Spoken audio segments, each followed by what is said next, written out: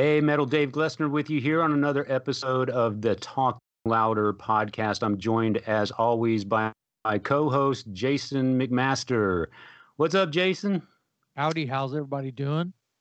Jason, I heard you were recently interviewed for a documentary. I should set this up a little bit. There is a documentary being filmed here in Austin about a legendary music venue that I believe stayed open for about 30 years. It was called The Back Room. It's got a long history. Anyone that's lived in Austin or even in Texas may be familiar with the Back Room. Any touring bands that came through Austin, Texas may have played the Back Room. It's got a very rich history. A lot of big names played there before they were big names. But anyway, I'm told they interviewed you. Tell me what that was all about. I was honored to be interviewed. Kind of helped put that place on the map, I guess, is why they wanted to talk to me. Yeah. I'd say it was an institution, that club, the Back Room. Sure. And I saw Nazareth and Cheap Trick and the Ramones, and then later on, you play. Back Room was the place you played on your way up and your way down. Yeah. Right. The medium to small, middle of the road, sneaky ass bar that everybody played in. Anyway, the interview was this cool. The movie is called, I'm probably going to get this wrong, Bloody and Bruised: The Story of the Back Room or something like that. Yeah. And the crew was really cool. They shot my segment in a bar that's been there forever. On Airport Boulevard, the old Airport Boulevard near the highway, near 35 off Koenig Lane, if people know Austin. A place called Barflies. And, bars are not really open right now. And, half capacity in this place, Barflies, would be like 5 people. It's small. It's a pub, right? I'm kidding, Yeah. but I'm not kidding.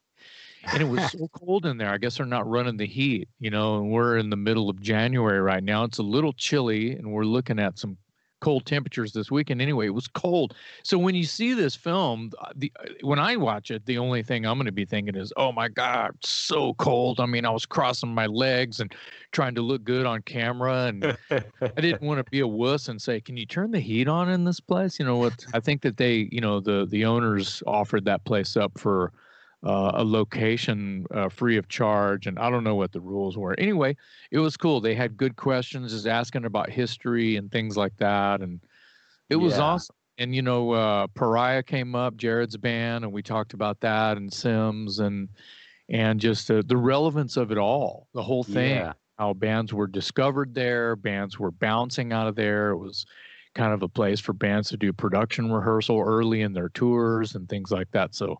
Yeah. I think it's going to be pretty good, and it's done with pro cameras, and they had good questions, and that's kind of the real meat. Yeah. And for people that don't know, your band Dangerous Toys, correct me if I'm wrong, was more or less discovered at that venue, or at least your That's performance correct. there. Yeah, led to your recording contract, and the rest is history, which is why they probably wanted to interview you. Dangerous Toys being one of the big draws at the Back Room in the late 80s, early 90s. Yeah, that's right. Yeah. Just a cool thing, just another reason that Austin is cool, and without trying too hard to be cool, I don't think that they should have ever put that sign up at the airport, live music capital of the world. We didn't need that. Everyone who knew Austin was cool, they knew Austin was cool because they've been here before. All they got to do is read an article in Rolling Stone about Austin.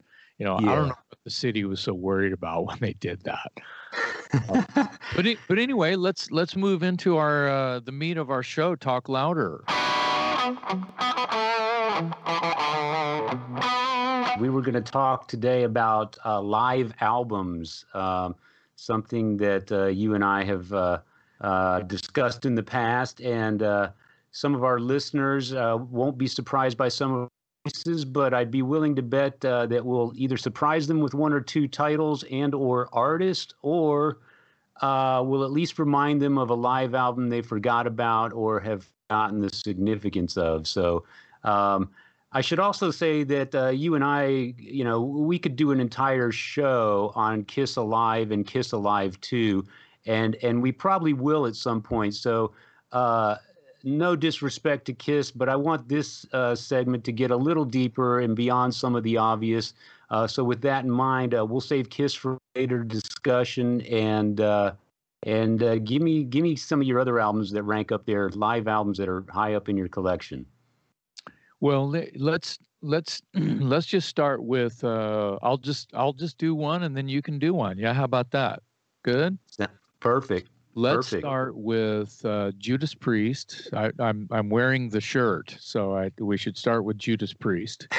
Unleashed in the East. Yes. I don't have my notes with me right now, but I believe that record came out in like 78. And it was after they had some really good success in Japan. They were definitely starting to kill it in America. They had done tours. I think their first tour in America was with Foreigner and Bachman Turner Overdrive or something like that. Wow. And it was probably in smaller theater type venues, and not necessarily arenas yet, Yeah. BTO being from Canada, Foreigner being, I think, like a mix up of English and American. But yeah. I hear that I'm reading Halford's book still, and so I've got a little bit of info there. It was one of those things where they probably played 25 minutes at that show and on that tour and never got any love, barely enough room to set up their gear, probably got screwed out of sound check. And those of us who've toured before in support, that's normal. So it's good to see not a whole lot has changed. But back to Japan. They did 2 nights in Japan and they recorded the 2 nights in Japan. And I know for a fact that Rob was not happy with his, it doesn't matter where I start about what this record means to me or the little factoids, right? But Rob was unhappy with his performance and he was worried about it. But it wasn't until later that he actually had the chance to listen to it. They recorded those shows and then the tapes were sent off to maybe Tom Allom, who ended up producing a bunch of their records. Yeah. Like I said, my facts are not quite there yet as far as memorization. The idea of this this album totally introduced me to a lot of Judas Priest material before I heard it. I want to say that it was released in 79. I was just, my fact checker just sent me. Released in September of 79, Unleashed in the East by Judas Priest. 2 nights in Tokyo in February of the same year. That's pretty quick. Yeah. I mean, a live album to chart, and I was right, it was Tom Allom, and they had Les Binks on it. And Les Binks had just done Stained Class.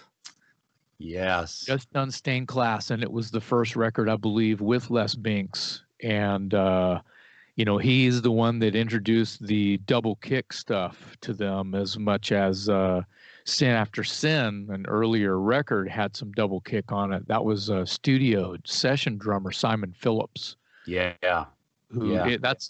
We can go crazy on stuff. Right. Let's get back to the live album. That album reads like a greatest hits to me. Yeah, it does. It blew my mind. My younger brother Randy turned me on to it, and it was a brand new record when he turned me on to it. So I went backwards from there. I think I got Sad Wings of Destiny right after that, and then I got Stained Class, and then nothing from Rock-a-Rolla is on the record. Hellbent for Leather was brand new.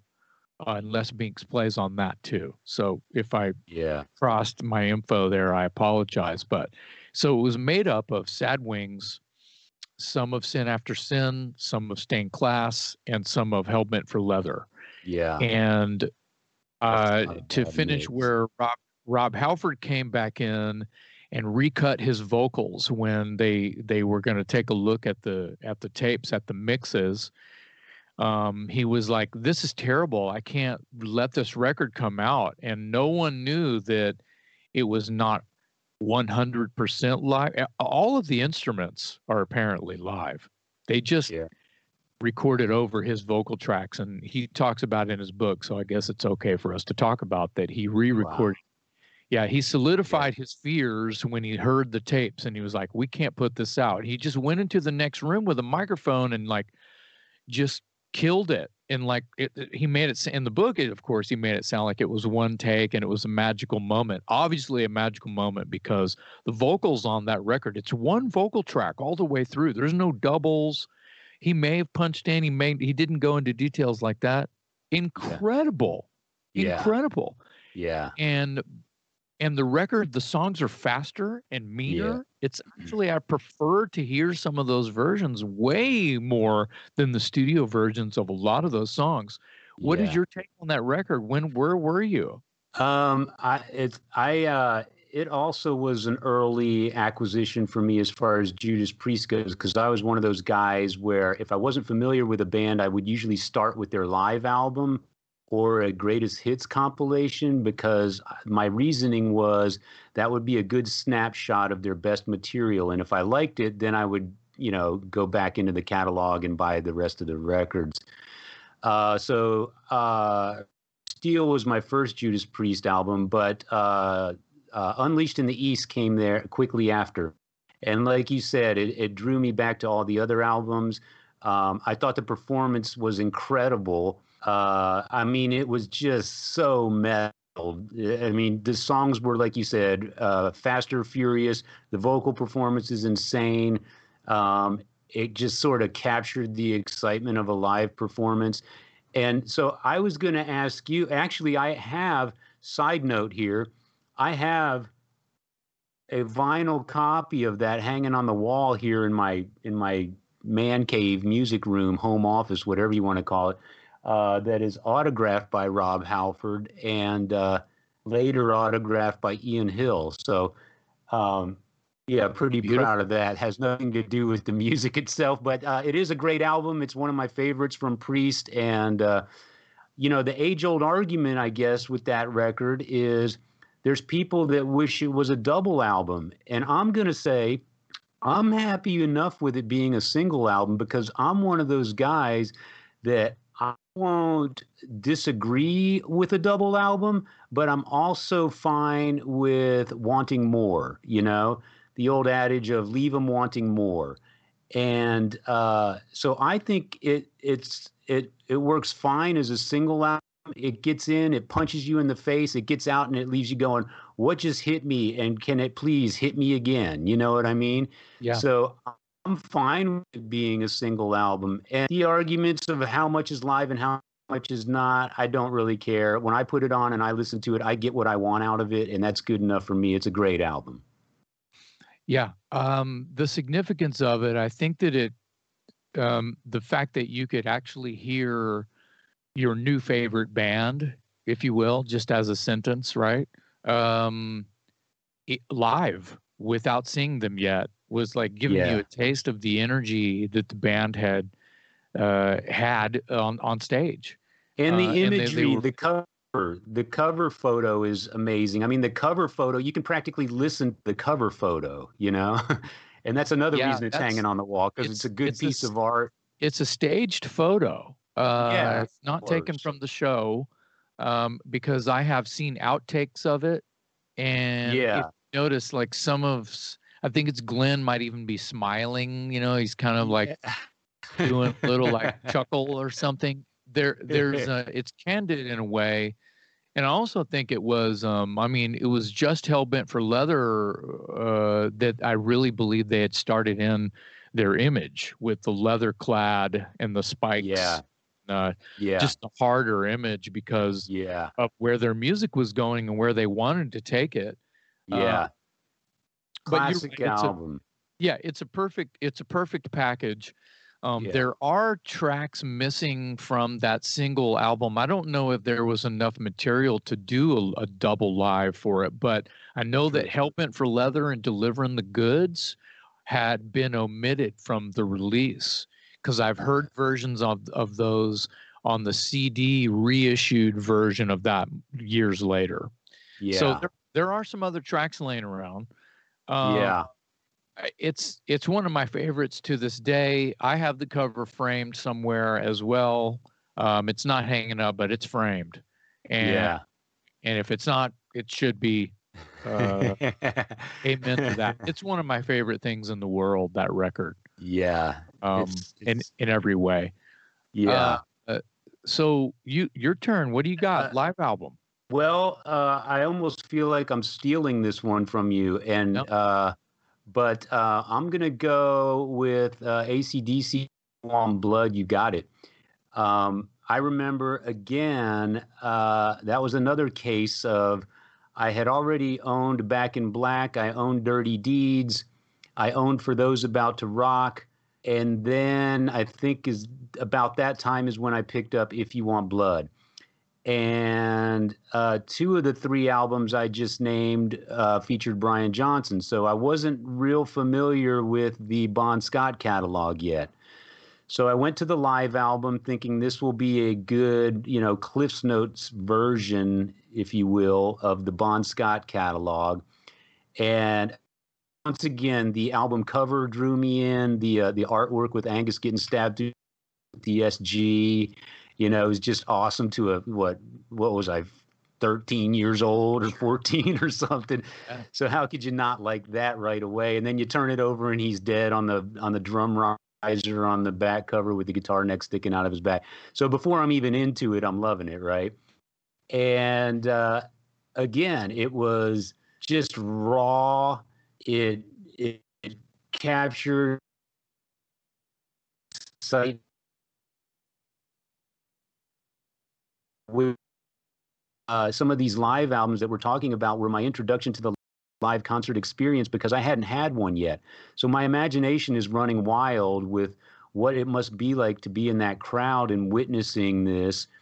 And the song, again, it was amazing. It captured them at a period in their career when they were, they already had enough great material to put out a really strong live album. And I wasn't let down at all. Some of the banter in between the songs was great. And then in hindsight, of course, after I collected the studio albums, I realized, much like Unleashed in the East, on If You Want Blood, the studio tracks are played faster, meaner, rawer. It was another perfect package. Great album. I'm sure you have it in your collection somewhere. Yeah, of course I do. I think that my first band that I was playing out live with,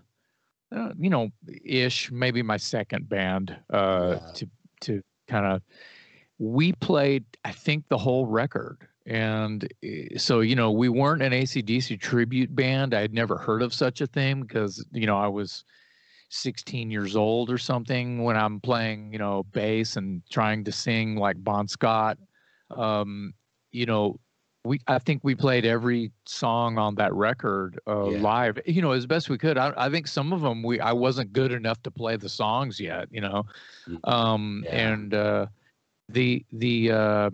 I learned so much from just how hard it is to be that simple when you just want to play fast, and you know what I mean? Because it's all about pocket. I mean, that's a whole other subject, is about being able to play in the pocket, about behind the beat and groove, Led Zeppelin comes to mind, and so many things come to mind. But the point, the record came out about a year before Unleashed in the East. If You Want Blood, You've Got It. It's interesting, the relation between the two records. They read like a greatest hits. And Yeah, I guess that's going to be the common denominator here in the show is all of these records read like greatest hits or sure. volumes 1 and 2 greatest hits series kind of a thing. Um, the record, I just can sit here and put it up on a pedestal all day, but the wiki here, if I just glance down at it, what pops out to me is when you think about it, it's the only like official release on vinyl or whatever, a release by the record label that features a live set with Bon Scott. Later on, DVDs and of course the theatrical release of Let There Be Rock the movie. Yeah. Those are live, and you could probably buy even live versions of those on vinyl and CD now. But it was the only show with Bon Scott. The live that this record was the only set recorded for release with Bon Scott, and it's just something I never thought about. Especially now, years and years and years and years later, there's not another live album that you can buy a record of with Bon Scott playing live. Not to my knowledge. And according to it's also another one, much like Unleashed in the East, where I'm okay with it being a single album. I think in the case of AC/DC, they might have actually been able to put out a double album as far as having the material, maybe not the budget or whatever.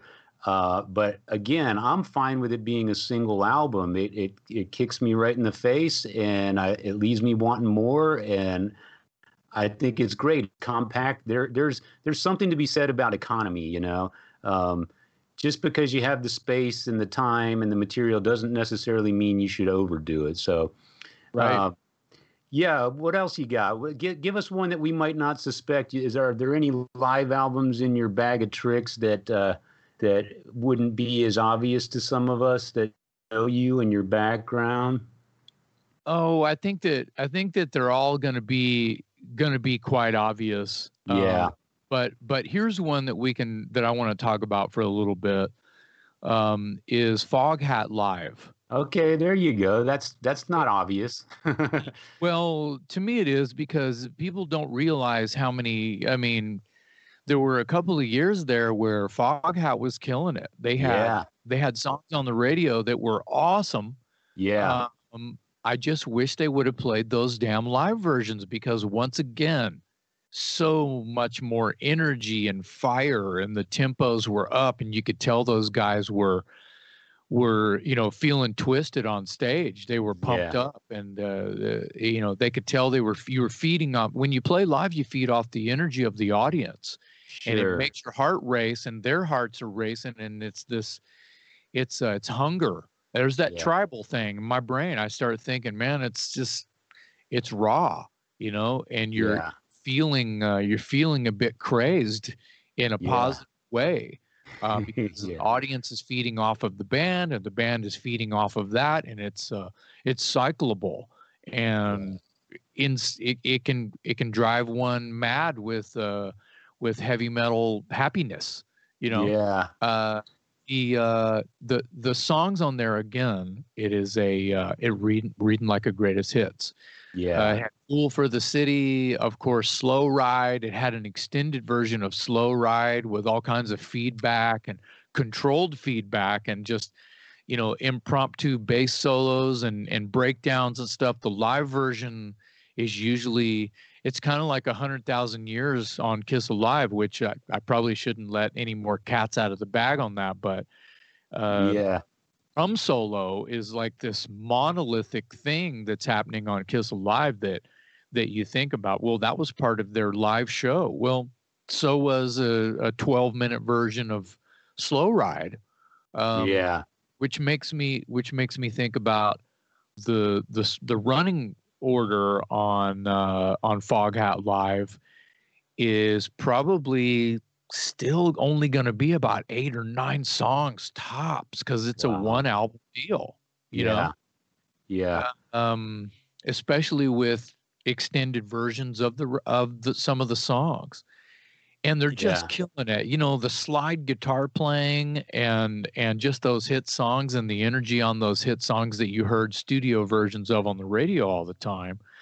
I love Road Fever. They're an amazing like boogie woogie band, Yeah. and I always argue with myself. It's like, aren't they from England? They're an English band. Uh, I think you know, they I are. think they're an English band, and Yeah. I just sound American to me. It just sounds like everything that was happening in America at that time. When you think of like Grand Funk Railroad and stuff Yeah. like that, Foghat has that vibe, and Yeah. Yeah. all about blues and slide guitar, which is an American-born thing that Yeah. obviously England and Europe did it better than we, and we kind of stole their hyped up version of it. And it was like a really friendly war that America and Europe had with old American blues and making rock and roll out of it. You can go Yeah. to AC/DC for a second, same thing. Yeah. Yeah. These guys Yeah. wanted to play songs that had the energy of Tutti Frutti and Great Balls of Fire. Yeah. Yeah. Trying to do that. You just were doing it through Marshalls. Yeah. You can't lose when you take the blues and just crank it the hell up. And if Lemmy were here, he would be like doing shots to that statement. Oh yeah. Yeah. Speaking of Lemmy, No Sleep Till Hammersmith. Gotta Oh be my one of God. the great gotta be one of the great live albums ever, Just for that was everyone listening and watching, that segue was unplanned. It was perfect.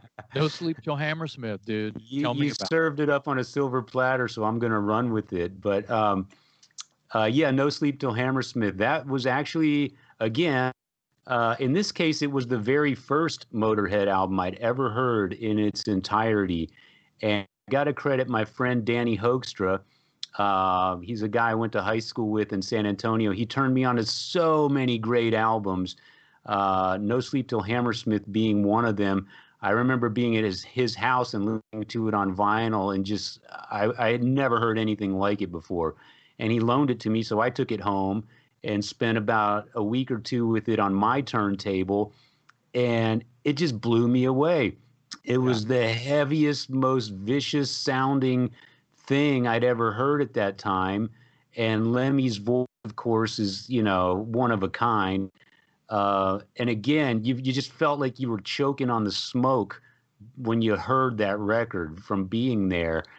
And crazy enough, that album went to #1 on the charts upon its release in England, which is completely correct. bizarre, you know? But that was another one. Great packaging. The album cover caught my attention. The music blew me away. The music turned me into a fan. I started going back and collecting Motorhead albums because of that particular album. And I think history will prove that it stands up as like one of the all-time metal classic live albums. It came out right around the same time as Ace of Spades. Yeah, it's funny, the albums that we're listing. It says it was released summer of '81. I'm realizing as we're having this discussion that a lot of these albums, it is our age, I suppose, but a lot of the great live albums came out in that period of 75 to 79, 80, somewhere in there. And I mean, the ones that are classics. Here's another one that captured my attention when I was a youngster, young, rebellious, hoodluming Ted Nugent, Double Live Gonzo. What a rip-roaring album that is, man. Oh, my God. And the cool thing is some of that was recorded in San Antonio, Texas. It sure was. Yes, it was. That changes everything for you and I. It's like holy ground. I'm not quite sure what venue it would have been. I want to say Municipal Auditorium, but it could have been Freeman Coliseum. And the songs from Texas that weren't recorded in Antonio, there was also a handful of them that were recorded in Dallas. So it's very much a Texas album from Ted Nugent, who of course is from Detroit. So interesting that he didn't record that album in, closer to home, say Cobo Arena or something like that. He chose to take the recordings from Texas, Dallas and San Antonio. But that was an album that just destroyed me. I mean, talk about just a maniac captured on vinyl and making you feel like you were there. And some of that, I think, guitar playing was just unbelievable. That live version of Great White Buffalo just blows your head off. And then some of the, Ted, his between song banter, and some of it is so classic from that album. I mean, Nashville Pussy took their name from that album because of the banter in between songs that Ted Nugent was so famous for, rat-a-tat-tat, on the mic in between songs. But yeah, talk about making you feel like you were there. You can almost feel him sweat just listening to that record. It's, like you said earlier, and like I said earlier, it's rawer, it's meaner, it's faster. But that album is really precise too. Ted's guitar playing is unbelievably precise for as fast as they're chugging along on those songs.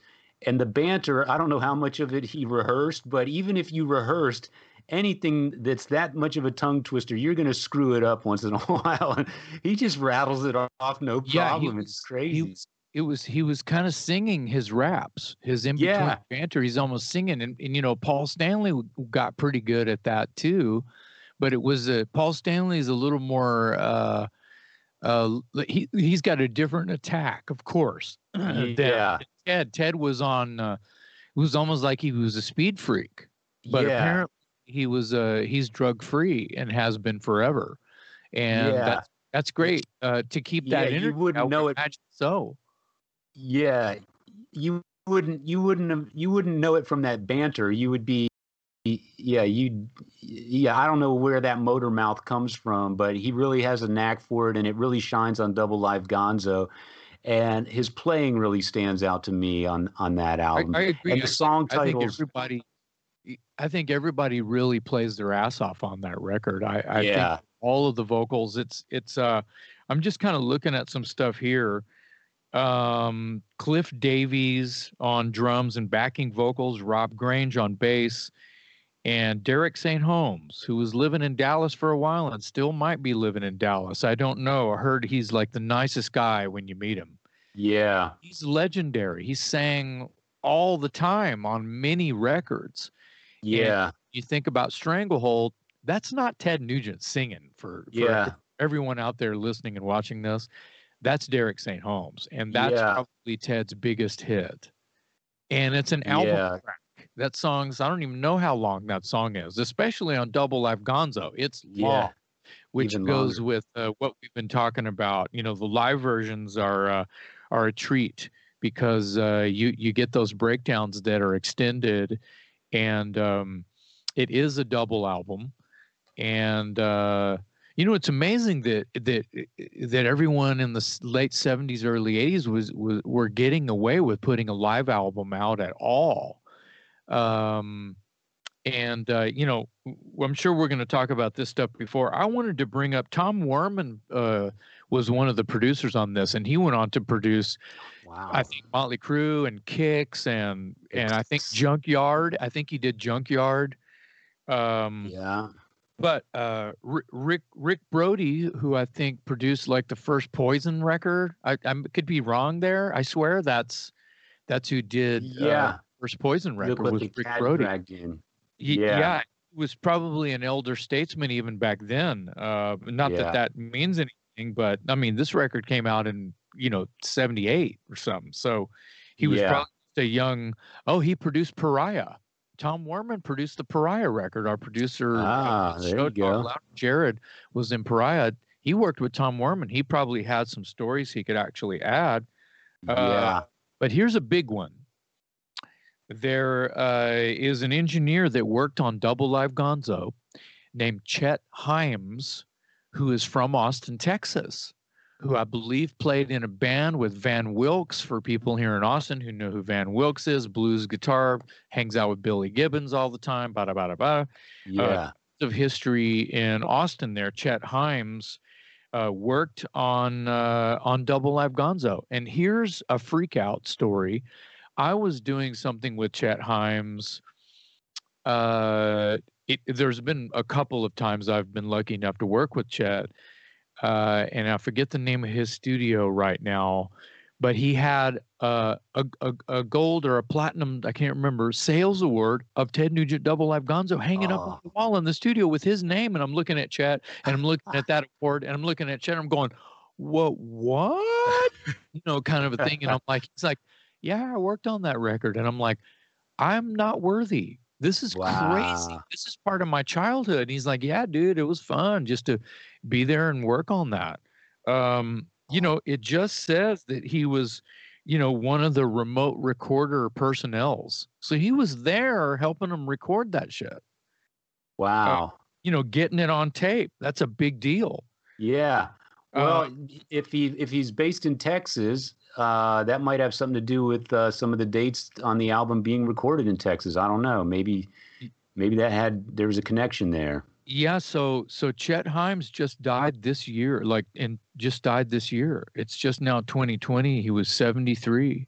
Wow. And this is an Austin American Statesman article that people can look up and read about it. I'm not going to read it, but it says he died Saturday. So that would have just been a week ago now, right? So it's crazy. And Chet was awesome. Well, I don't have to tell you how awesome he was. Yeah. He engineered Double Live Gonzo. Listen to Double Live Gonzo.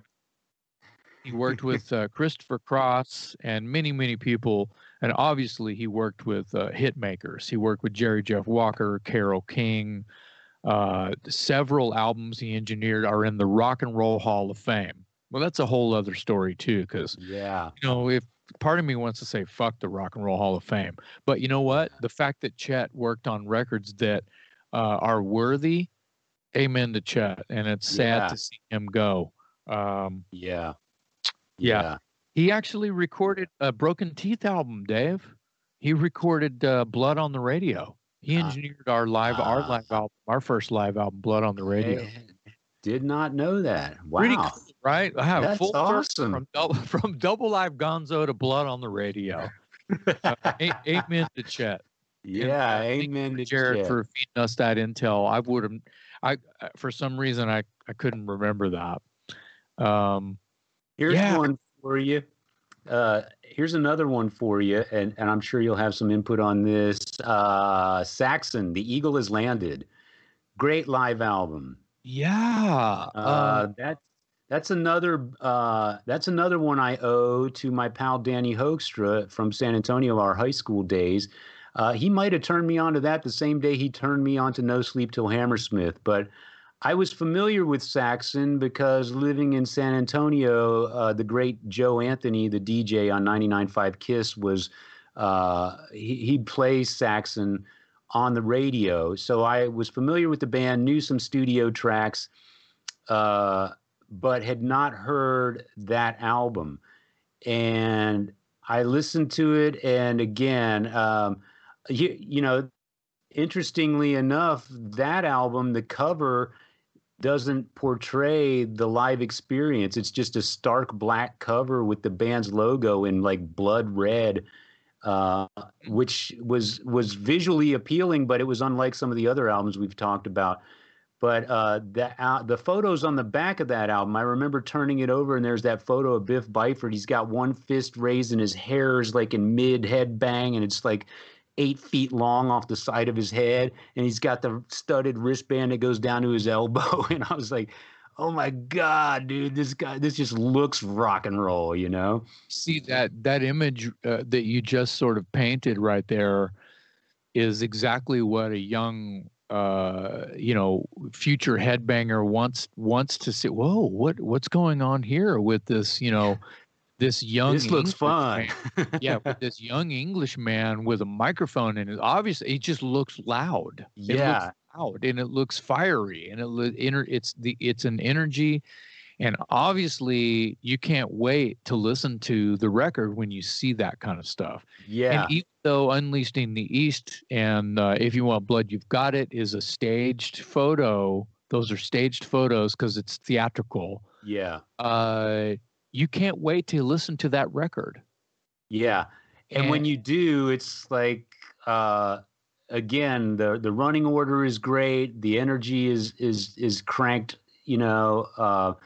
In retrospect, after you collect all the Saxon albums, you realize at that point in time, it was, again, a greatest hits package. I mean, let's face it, the point of putting out a live album is to sort of capture your best moments leading to that point, right? Right. And so it only makes sense that you're going to highlight your best material at that time. But that album also, lots of energy, great playing, a lot of speed and fury. And interesting side note, and you may know this, do you know the connection between that album and Nigel Glockler, the drummer? It's his first record with the band. Was a live album. Most people will, you know, his first studio album with the band was Power and the Glory, of course, right. But he actually first appeared on an album on The Eagle Has Landed, which I believe was the Denim and Leather tour, because I think he joined them in time for the Denim and Leather tour. But again, a great album. It came out at a time when I'm discovering, you know, the Iron Maidens and the Judas Priests and the Motorheads and bands like that, and Saxon fit right in there, of course. And the performance and the delivery of that album never gets old. It's another classic live album, in my opinion. I met Saxon and Nigel only 2 months before this record came out. I met him in Austin in March of '82, and this record came out. Or I'm sorry, it was recorded actually. I'm sorry. In '81 and part of '82. Yeah. So the end of '81 and you know parts of '82. Yeah. So kind of just an interesting factoid about these things that we're sort of like recalling and picking up and things like that. I think that we're about due for our outros here. Yeah, I was going to say we're running a little long. Yeah, that's okay. I want to just say this. I love this show that we're doing here. Yeah. All of these live records, because you surprised me. Just for everyone listening, we don't really plan this. We'll pick a loose topic. Okay, yeah. Live albums go, right? Yeah. There's a little bit more of an obvious one. I didn't plan on talking about Foghat. I didn't know you were going to bring up Eagle Has Landed. I love it. This is I could talk about this kind of stuff for 1,000 years, and we will. Yeah. My shot of rock to you is we've been friends now for 25 years, ever since I moved to Austin, at least, and that's 25 years. What I was going to ask you is, do you remember the very first time we met? Yes, I do. You know, when you say that out loud, I have to kind of go through a mental Rolodex kind of thing, because it's just that way with me. But it wasn't even in Austin or San Antonio that we actually met. We actually met in Corpus Christi around the holidays. Correct. Tell me what year that was. I remember the Black Album by Metallica was brand new, so I'm going to say it was 90, 91, somewhere right in there. Probably Christmas 90. I was going to say Thanksgiving, but you're right. It's the holiday season in 90 or 91. We're in Corpus Christi. What else do you remember about that? Probably the end of 90. I don't remember. I had gone to a little rock bar called Zeros to meet up with some friends and realized there's a bunch of San Antonio, headbangers there that I knew. Because Scythe was playing. Scythe, right. Yeah. And when you think about just a holiday show in your hometown. I was down there to see my dad. I would go down there every holiday and just hang with my dad for a day or two, right? And I just went out to the rock bar, and there you guys were, and I ended up going back to the hotel just to hang out with you dudes for a little while, and there you were. I didn't remember meeting you at the bar itself, but yeah, that was it. Well, I remember. So I'll add to that story. So I'm at this club Zeros with my friends from San Antonio who are in this band, this speed metal, heavy metal, thrash metal band, whatever you want to call it, called Scythe. And Scythe is on stage. I'm standing in the crowd watching my friends rock out. I get this tap on my shoulder. I turn around. I'm wearing a black leather Motorhead jacket. And I turn around to see who's tapping on my shoulder. It's you. And you point at my jacket and you something like, "Nice jacket, dude." Because, of course, we can't hear anything. The band is just raging. And I'm like sitting there like, oh, my God, it's the guy from Dangerous Toys. And I don't know you at this time. Right? And I have no idea that you're originally from Corpus Christi. And I don't know anything. Except you're the guy from Dangerous Toys who I've seen on MTV, and you're tapping me on the shoulder at this hole in the wall in Corpus Christi, commenting me on my jacket.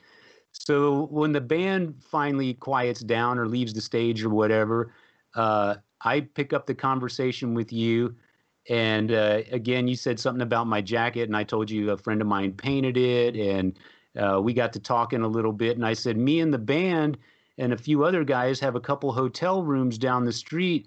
You're welcome to come back and join us if you want. I didn't know anything about you at the time. And I was, trying to bait you with the fact that we had 2 bathtubs full of beer. And, I was like, whatever, we got to get this guy to come back to the hotel and hang out with us. Because I'm all stoked that you're the guy from Dangerous Toys, and my buddies are all stoked that you're the guy from Watchtower, right? Right. Well, we were all young, and you were ready to, play Party Marty. Yeah, you wanted exactly. to stay up late, drink beers with your friends, and talk about rock and roll. So. And you did, and you were gracious enough to join us. And my friends were, impressed that you came back. You were at their show. You came back and spent some time with us. And that was our very first meeting, and I'll never forget it. And it probably wouldn't have happened if I wasn't wearing a Motorhead jacket.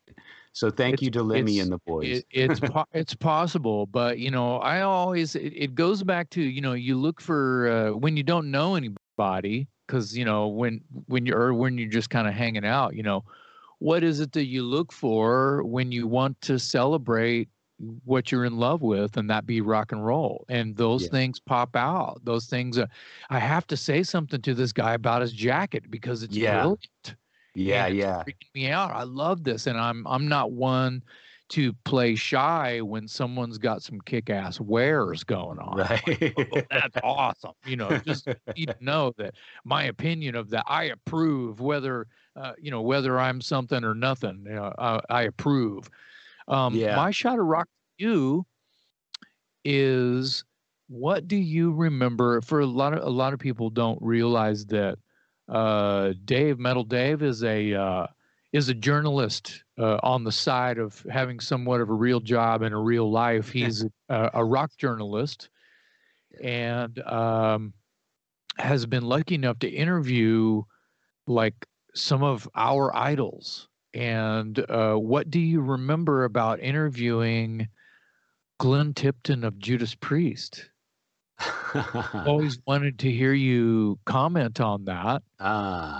Whether Glenn, it's deep thoughts or not. Yeah, Glenn Tipton, guitarist for Judas Priest. The thing I remember most, and it's weird, we've had this discussion before. Sometimes it's the sidebars that you remember the most. And the thing I remember the most about the interview with Glenn Tipton was he actually called me from a tour stop in Romania. And it's the first and only time I've conducted an interview over the phone from Texas to Romania. Well, that's, if this is pre-cell phone, that phone bill was astronomical. It wasn't my phone bill.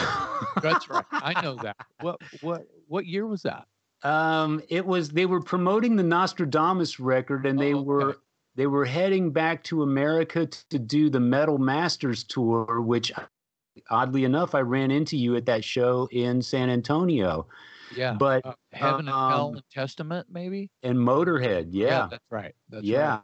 Yep. And so I'm talking to Glenn.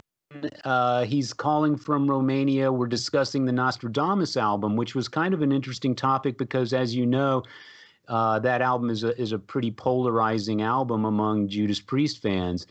But he raised a point that, you know, people tend to think of Judas Priest as all British steel, hellbent for leather, screaming for vengeance. But he pointed out that, you know, if you take a look back at Point of Entry and Turbo, Priest was never afraid of taking chances, and Nostradamus was just another one of those rolls of the dice.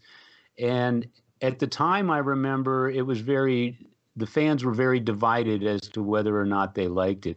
But he did make that point. He also said that, you know, they were going to add a few songs into the set from that album, but he mentioned that at some point in a year or two afterward, they had plans of coming back and doing that album in its entirety. And that never materialized. You could argue for better or worse, but that never did happen.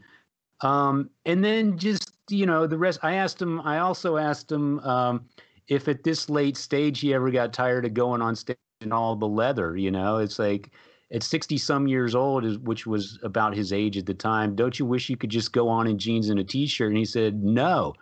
And he says, when we go on stage as Judas Priest, we've got to be the monster. We got to show up with the leather and the spikes, because that transforms us into the fighting unit that is Judas Priest. And I thought that was an interesting take coming from a guy who had, you know, proven himself, had nothing left to prove, and would probably be a lot more comfortable on stage in some chuckers and jeans and a t-shirt. But he was adamant that no, when we go on as Judas Priest, we wear the leather. And I thought that was really cool. Well, they have to. It's kind of like no one wanted to see the Ramones without torn jeans, Chuck Taylors, and leather jackets on, even if it's 110 degrees in Texas. Yeah. You always saw Ramones with a leather jacket.